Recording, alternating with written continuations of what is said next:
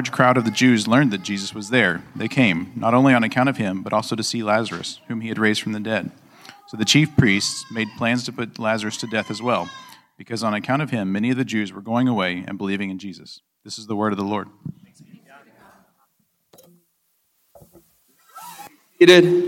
Let's pray as we consider this passage of Scripture this morning. Father, you know I come in weakness, a vessel of clay, and yet your power working in me, in us, is there. And we pray for it. We ask that you would be at work in our midst as we consider your word of Scripture, that you would unscramble my thoughts, bring clarity, bring your Spirit's power, and that those of us that are here would be helped in listening, hearing, and that hearts and minds would be pierced, and we would leave changed, transformed by the power of your word. We pray these things in Christ's name. Amen. So generally, our culture tends to think that, we were kind of Christian, kind of in our past, and we've kind of moved out of that. And really the worst thing would be to live your life following Christ. That Jesus confines and constrains your life. And the goal of your life is to be free as a bird, to kind of do whatever you want to do, define your world as however you like to define it. That's the goal. And Jesus puts these demands on us that we don't like. What John has been saying in John's gospel, which is where we just read and where we are in our sermon series, John's gospel, John has been saying that Jesus is the Word made flesh. He's the bones of creation. He's the lifeblood of creation. That all of creation is anchored, it's rooted in Him. And life with Christ, consequently, is abundant. John 10:10, that's what John says. Life with Christ is abundant. And John has been showing us what this abundant life looks like. Think about the first miracle in John's gospel. Do you remember what it was? Jesus turns water to wine at a feast. And it really sets the tone for his whole ministry. And it's easy for us to think, well, water to wine. I mean, he's bringing dead people back from life. Like a party runs out of wine a little prematurely. Like the party planning committee of the party failed to account for the amount of wine. And that's where he starts. It seems kind of trivial. But no, this is the heart of who Jesus is. He came and he shows through that miracle the lavishness of Christ. The lavishness. Now think about it.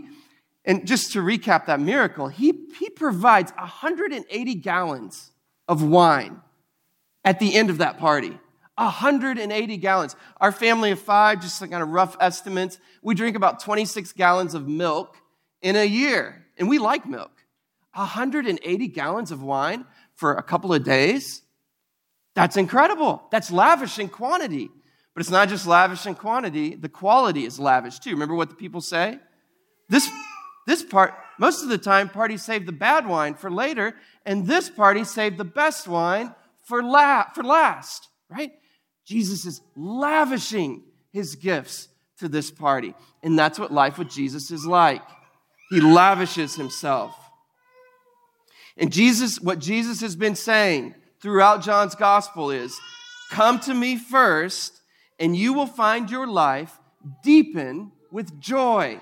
You will find abundant life.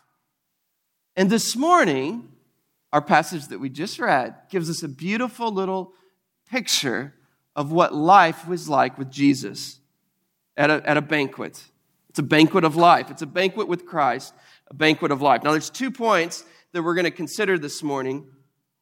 The aroma of life with Christ, and then secondly, the aroma of life without Christ.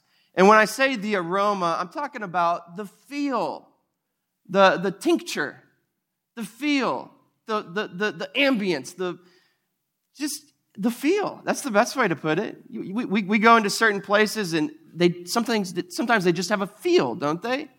Well, what's the feel of life with Christ? We're going to see that this morning. And we'll also consider the aroma of life without Christ. But first, the aroma of life with Christ. So Jesus is in Bethany, again, about 2 miles from Jerusalem. And he's enjoying a dinner, a banquet, celebrating the life that Lazarus has. Lazarus has new resurrected life. This is a very uncommon celebration, but they're celebrating it. Lazarus has come back from the dead.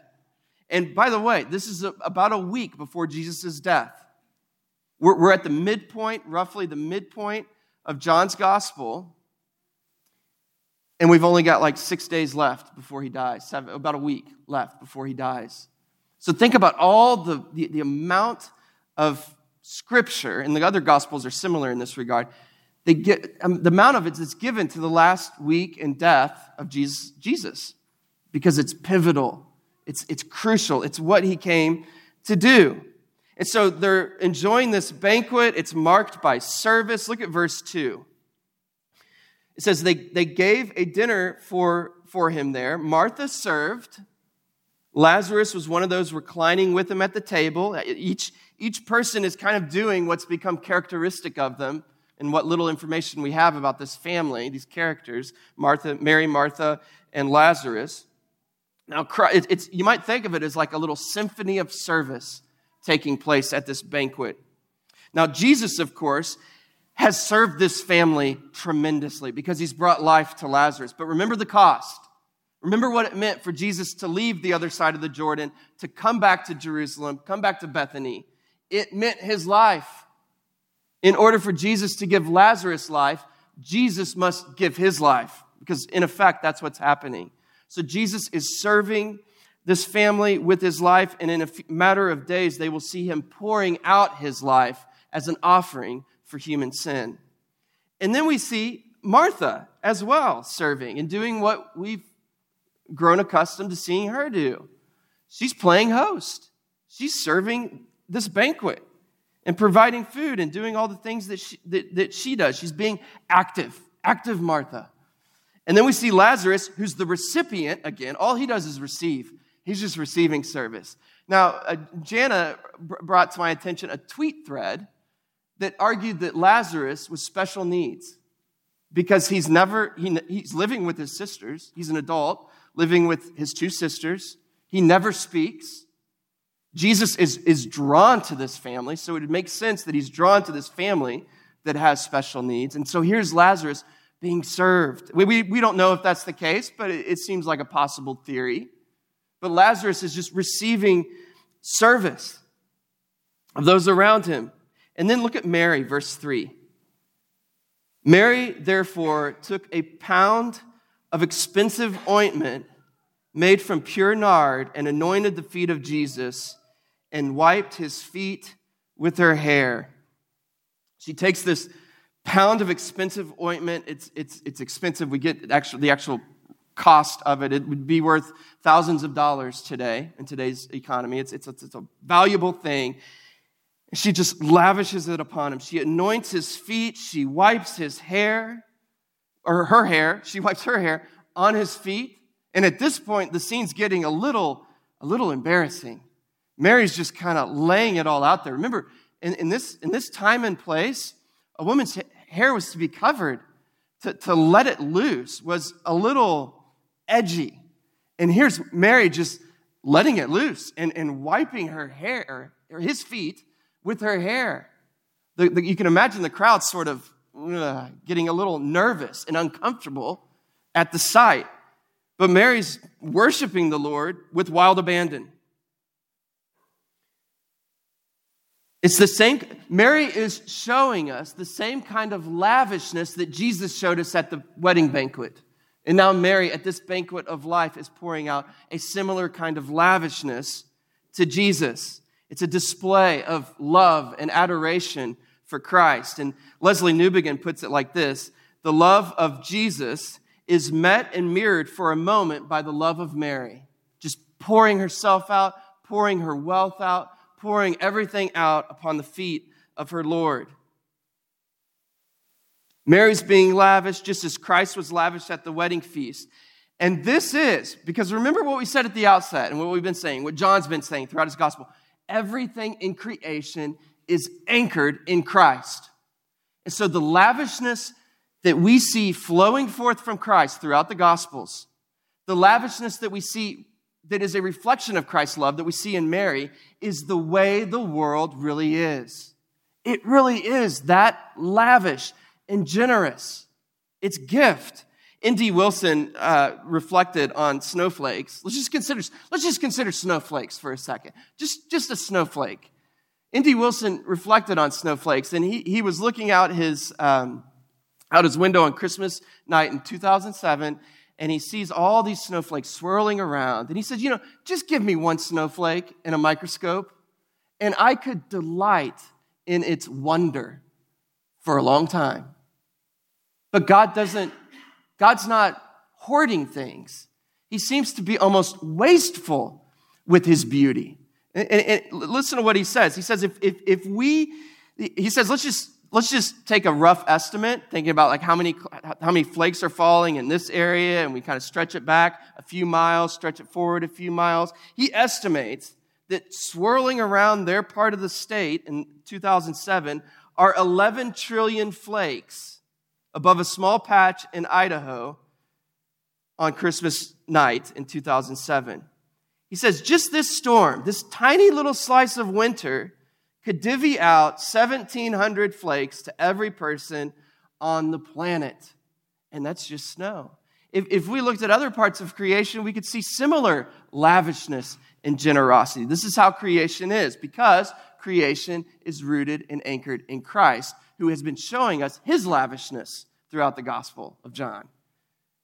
And now Mary, all of a sudden at this banquet, is acting in step with creation because she's acting in a way that's in step with her Creator, Jesus. Now, we had a few weeks ago at youth, there were lots of kids, and myself and Nathan Carroll were sitting upon 2 chairs and fielding questions from the youth, and they were asking all kinds of questions. But one question that came up was, what's the Trinity? Or explain the Trinity, or something like that. And it was, how do you begin to explain that one? The Trinity is huge. Its implications are huge. So I want to spend some time considering that for just a moment. God is love, the scriptures tell us. God is love. And the reason he is love is because he is triune. He is Trinity. God the Father has been loving the Son, who's been loving the Spirit, and all of the persons of the Trinity have been submitting to one another in perfect love and harmony. It's a holy dance of love. And it all begins as God is Father. And listen to what Michael Reeves says about this. He says, since God is before all things a Father, not primarily creator or ruler, all his ways are beautifully fatherly. It's not that this God does father as a day job, only to kick back in the evenings as plain old God. It's not that he has a nice blob of fatherly icing on top. He is Father all the way down. Thus, all that he does as Father. It's who he is. He creates as a father. He rules as a father. And that means the way that he rules over creation is most unlike the way any other God would rule over creation. The only way that God is love is because God is triune, that he can enjoy that love within the persons of the Trinity. And so we can think of the love of God as this cascade of love that flows down. And the love of the Father came down to us in the person of the Son, Jesus, cascading down. Right? And now Mary is sharing that kind of love, reflecting that love as she anoints the feet of Jesus, as the oil cascades down his feet. It's a picture of the love of God. And so here's what's happening at this banquet of life that we see. The people are serving. Martha's serving at part of the banquet. They're enjoying a great dinner. They're conversing. They're worshiping. Mary's worshiping the Lord made flesh. And then look at what happens. Verse 4. the house was filled with the fragrance of the perfume. All of a sudden, in the midst of all of this serving and mirroring of Christ's love, this sweet smell comes up from the ointment. It fills the room. So think about this. Lazarus was dead for 4 days, and now he's alive again. They're banqueting. They're eating the best food that they can have. So banquet is, bring out the best. They're eating the best food they have. They're laughing. They're celebrating. They're worshiping with wild abandon. And all of it is accented by the sweet smell, the sweet fragrance that's filling the room. This is life with Jesus. Right here. Little picture of it. Little window of it. And it's abundant.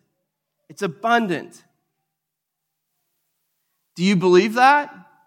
Do you believe that life with Christ is like this? That's what his promise is. Last week we talked about a man who struggled with homosexuality. He was romantically attracted to men before he became a Christian. And he became a Christian, and he says that he never doubted Christ's call to pull him out of that. God gave him kind of a gift that is an awareness of his goodness. He thought to himself, if God gave himself, his life for me, then his ways must be trustworthy. His ways must be good. That while I may not like what he says about Christ's command to pull me out of my sexual desires, it's where the good Jesus leads. And I can trust where the good Jesus leads because he poured himself out for me. That was his conclusion. And so the question is, have you arrived at a similar understanding of Jesus as being one who is worth entrusting your life to, even though it hurts, even though it feels like a death to your desires? That's his call. And the promise on the other side of that death is a feast, a banquet, all the things described here. John is showing us here in this passage that life with Jesus has an aroma, it has a feel, and it's marked by generosity, graciousness, it's attractive.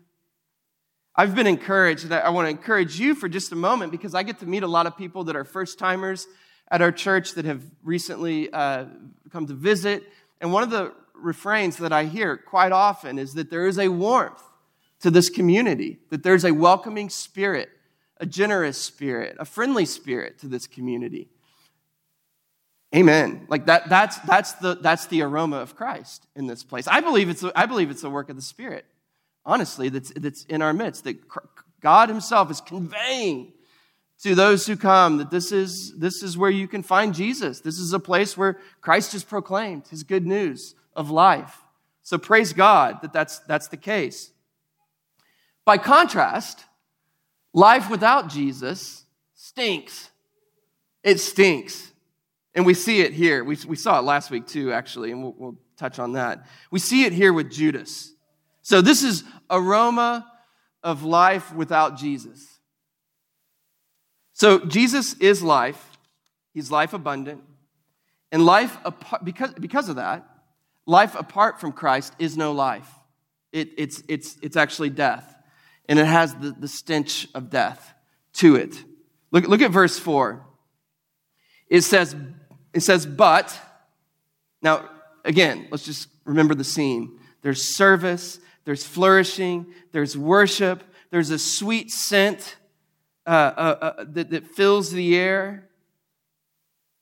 The light of Christ is in this place. That's another way that John has described Jesus, as the light of the world. And here's the thing. This is what Leslie Newbegin again says. He says, the coming of light, when light arrives, it can't help but cast shadows. And wherever Jesus shows up, there's shadows around, and there's people around that don't like it. They don't like what's going on. They're in the shadows. They're in the darkness. That's part of the light's purpose, is to scatter those who are in darkness. They run to the corners, like rats in a dark room when it turns light. They run to the darkness. And that's what's happening. And Judas here is in the shadows. And what we see time and time again in this gospel is when Christ, the light, arrives, those in shadows hate it. They don't like it. They don't like Jesus. And we see that here. And we see it here with one of Jesus' disciples. Look at verse 4. But Judas Iscariot, one of his disciples who was about to betray him, said, "Why was this ointment not sold for 300 denarii and given to the poor?" Like, sucks the life out of the moment, right? Like, Mary, we could have sold this for 300 denarii and given it to the poor, is what he says. It's the infiltration of stink into an otherwise beautiful party. And this is the first thing to see about life apart from Christ. It's very calculating. That's what Judas is doing. He's calculating the situation. He's calculating the ointment, and he doesn't like what he sees as wastefulness. And it makes sense. Because remember, Christ is creator. His lavishness is reflected in his creation that he has made. Apart from Christ,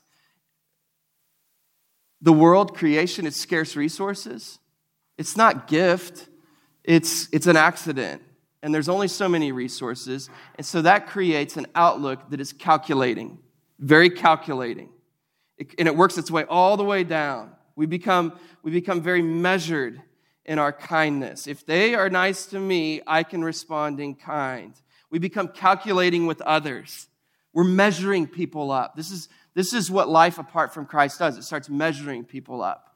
They live in this house, or they have that kind of car. They should have given more money to the poor. I think they could afford to be more generous with their finances. Or they don't have their life together, so they've clearly made some mistakes. And we're constantly, like Judas, we're just calculating others' mistakes, others' problems, others' failure to live the way we deem they ought to live.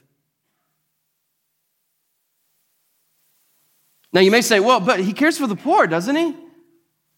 Look at verse 6. His care for the poor is a cover. Look at verse 6. He said this not because he cared for the poor, but because he was a thief. And having charge of the money bag, he used to help himself to what was put into it. We see here that underneath the hood, Judas is being driven by greed. Much like Caiaphas in the council that we saw last week. Remember? The Romans are going to take away our nation and our temple. We've got to care for the people. But really what they were worried about was greed. It was a loss of their own power. That's what concerned them. And in the same way, Judas he's got this facade of care for the poor. But he doesn't care for the poor. In fact, he's being manipulative because he knows that Jesus cares for the poor. Jesus is all for the poor. He's been showing that throughout his ministry. And he knows Christ's heart for the poor, and he thinks that maybe he can get an amen from Jesus by saying, well, we need to give this to the poor. Judas, much like Caiaphas last week, is showing himself to be cold and critical. Remember what Caiaphas said, the high priest, to the council when they were deliberating? He said, idiots, you know nothing. This is what he said, you know nothing at all. Which is to say, you idiots. It's an insult. He's just being kind of a jerk. And Judas is saying, Mary, he doesn't say it, but he's saying it through what he's saying. Come on, Mary. Don't be stupid. You just wasted a whole thing of ointment. Give it to the poor. And here's the thing. His care for the poor is a lot like our own kind of concern for the poor. Like we care for the poor in the abstract, right? When it's like the poor, kind of this general mass that's somewhere out there but not near us. The poor, we do care for the poor in that regard. And Judas cares for them in that regard too. And here's the frightening thing about this. Judas is with Christ physically. He's one of Jesus' disciples. Judas is the kind of guy that walks into a church door to spend time with Jesus. Isn't he?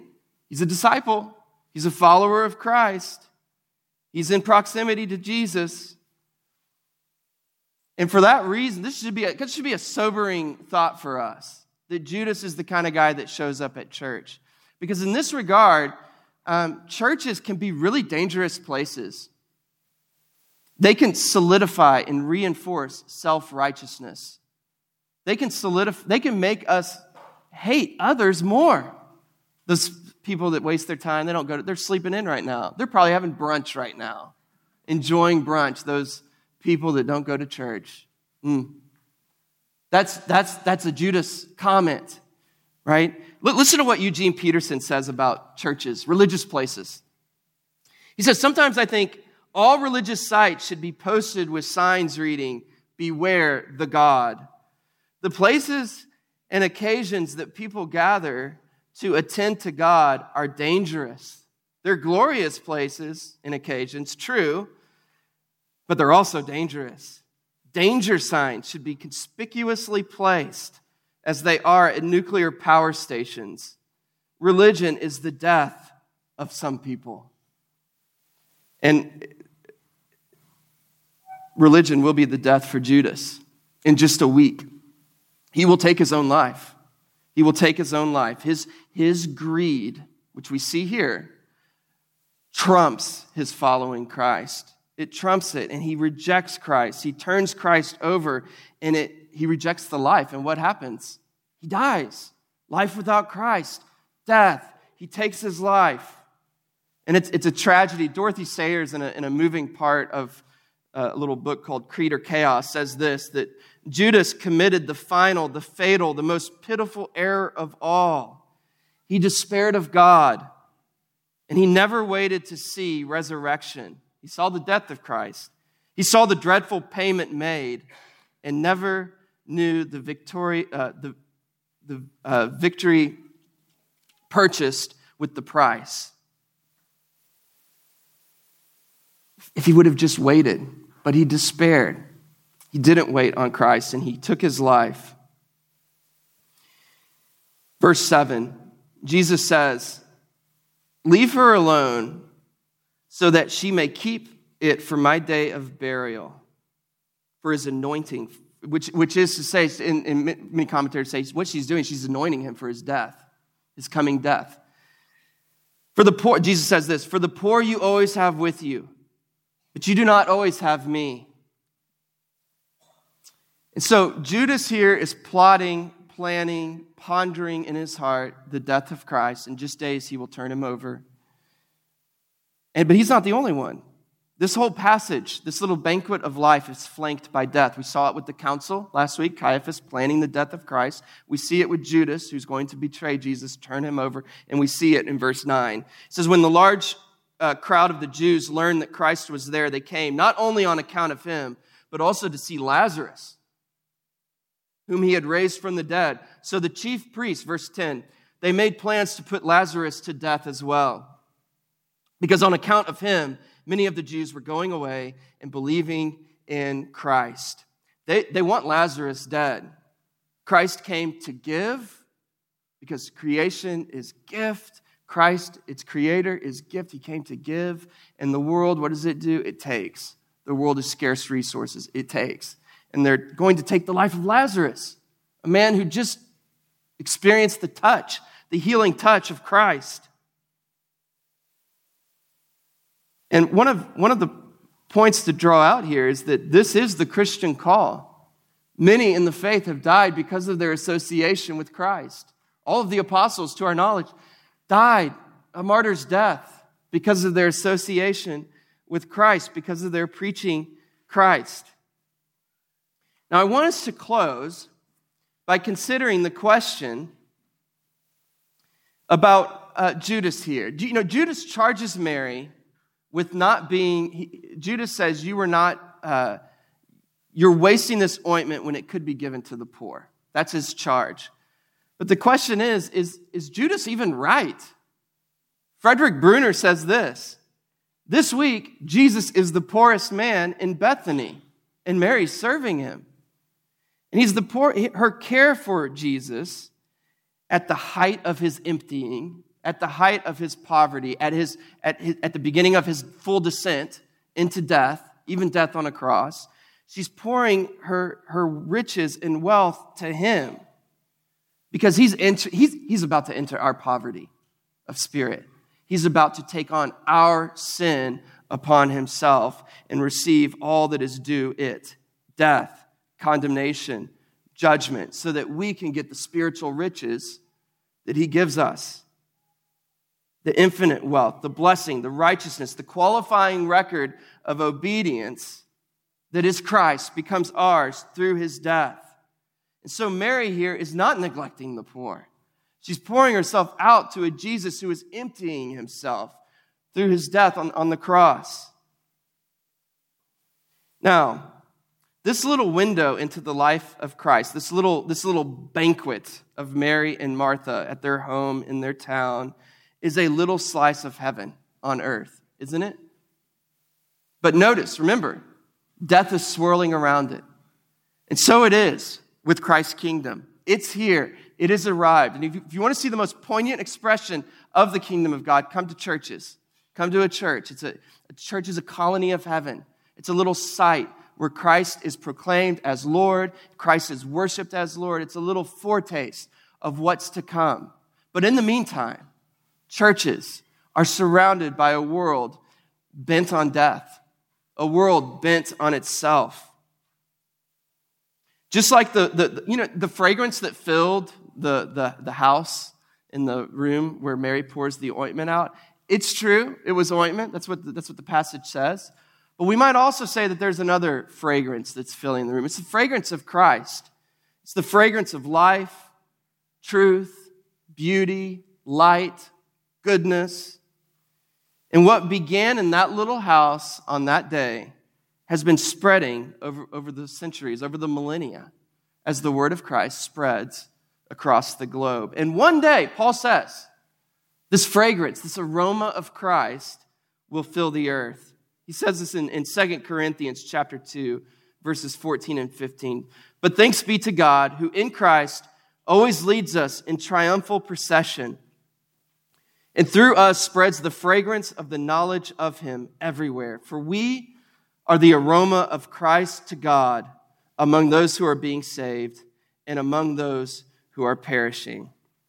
Let's pray. Our Father, we thank you for this little window into life with Jesus. We confess that there are a lot of lies swirling around about who you are and what you came to do. And we pray that you would center our thoughts of you on your word, and that your Spirit would keep us centered on your word, and that we would taste the beauty, particularly as we come to your banquet, this meal, the Lord's table. We pray these things in Christ's name. Amen. We have a response, and that is to confess our faith.